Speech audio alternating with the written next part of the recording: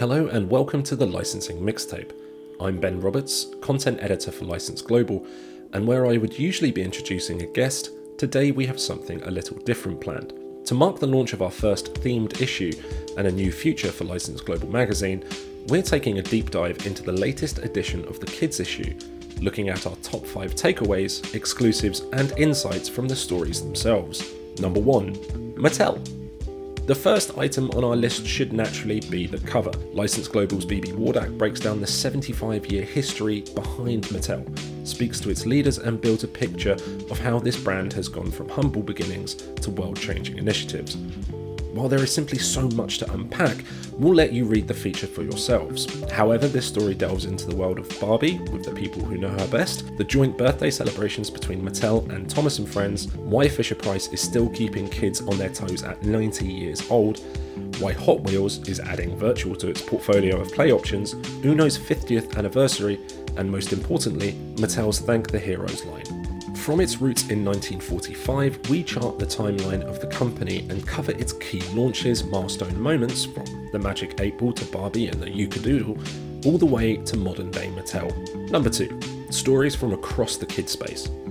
One of the key takeaway stories within the License Global Kids issue is the reveal of Marvel Avengers Mech Strike. Speaking with Disney, we uncover an all-new evergreen theme supported by short-form content that sees the Avengers embark on new animated adventures in completely new ways. We'll leave you to read Paul Gitter's exclusive, but without giving much away, Avengers Mech Strike is going to be an exciting new release from Marvel HQ. In other stories across the issue, I speak with Paul Young, co-founder and CEO of Cartoon Saloon, the leading animation studio behind Wolf Walkers, and discovered what it took to create something beautiful, impactful, and how the brand is leaning into licensing with managing director Brian Tyrrell after building a portfolio of Oscar-nominated movie art.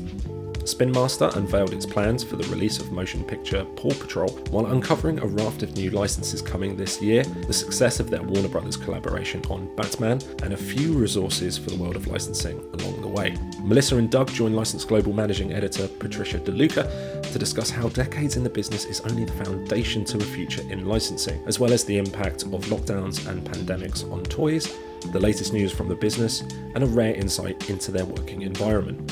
We also speak with Tomy about 100 years of family business with an ethos passed down by its founders to form one of the most progressive preschool brands in the world. Handed down by the Tomiyama family in 1924, the founding philosophy states, "True toys must have an element of fresh surprise, a sense of creativity and design. Without these, there is no progress." Now over 100 years on, Senior Director Global Toys at Tomy International, Morgan Whale, shares his view on how that progression has taken shape. So if I had to summarize, I would say Tomy, just to one core value, it's quality. In everything we do, every partnership we initiate, whether it's with retail or licensors, we just put quality first. One of the core takeaways from this story is how Tomy take the fundamental needs of babies, connect it with an appropriate and carefully selected brand, and engage with parents to enhance its innovative 360-degree family products. We're lucky to have an array of brands and products that speak to parents and kids of all ages. And I would say the parameters as well of engagement and innovation are of course slightly different depending on which category you talk about or you look at. For baby and infant, for example, which is a core category of ours as well, the first engagement is with parents. At the end of the day, at that age, they are the deciders. So you have to look for properties that will socially resonate with them. Of course, we drive innovation in styling and function as well for baby products. And it's at the core of our baby business with brands like The First Years, Boone, or Le Mars. I think we can then decide whether these innovations can benefit from a licensed lifestyle approach. Not everything will naturally resonate. So the characters have to then resonate with babies, who are feeling attractive to them. And we're lucky to partner, on that with, the likes of Disney, Marvel, Nick and Warner, that have brands who speak to both parents and with babies feeling a natural character styling attraction. All of this and much, much more make up the License Global Kids issue.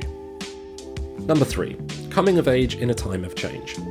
The swan song story of our former colleague James Donnett is an in-depth piece that looks at the impact of COVID-19 and climate change on Generation Alpha. This insight touches on how Gen Alpha is being shaped by events unforeseen 15 years ago, from cultural shifts like the proliferation of smart devices to global climate change, and covers the social, psychological and cultural backgrounds of a generation named for being the first arrival after the millennium.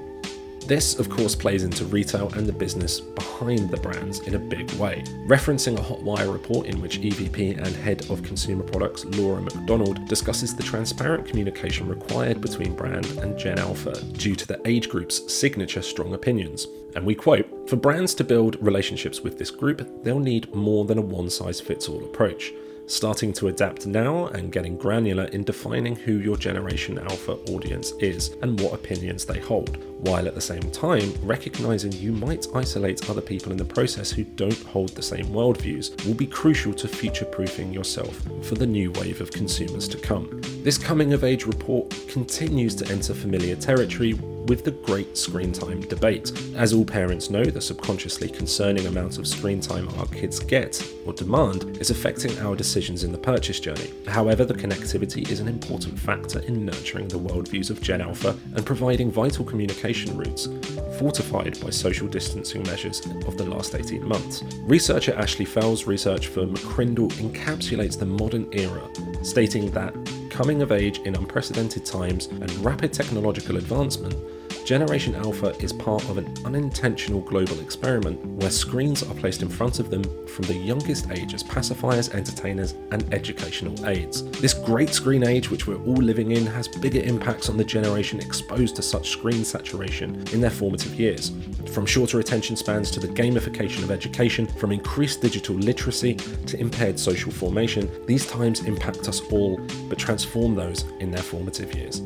However, to build on that quote from Ashley Fell, this report goes on to state that universal truth from Dr. Laura Zimmerman we can all acknowledge, that children want to have fun no matter the medium, seeing no distinction between digital and physical play, seeing only play, where it is the adults that see the difference.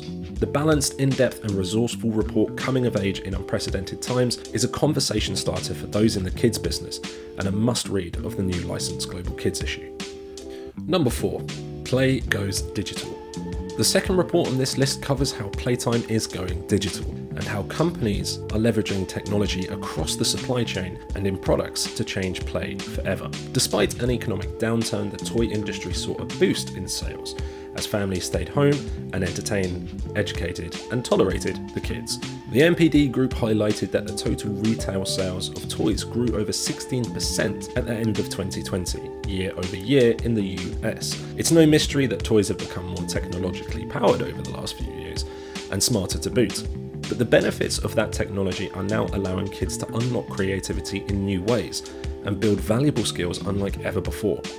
This is naturally leading to questions surrounding safety and cybersecurity after my friend Kayla, a talking doll that uses speech recognition, became white hat hacked by security firm Pentest Partners that gave access to the doll via an unsecure Bluetooth connection.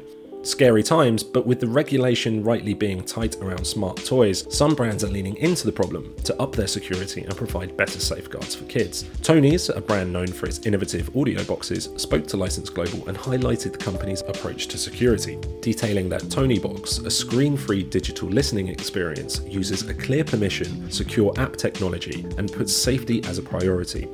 The debate rages on, but this report highlights the best practice guidelines adopted by some of the biggest players in the toy business, showcases both sides of the debate surrounding increasingly digital play, and how the industry is looking forward past the problems to solutions of the future. Number 5. The European Watch List 2021.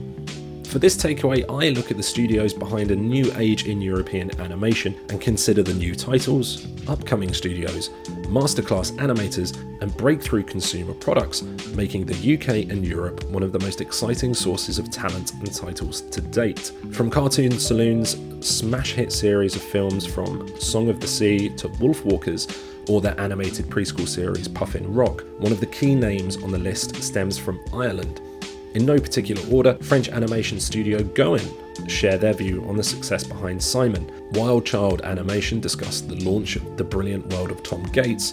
16 South explain their future products from the beautifully animated world of gender-neutral Oddo.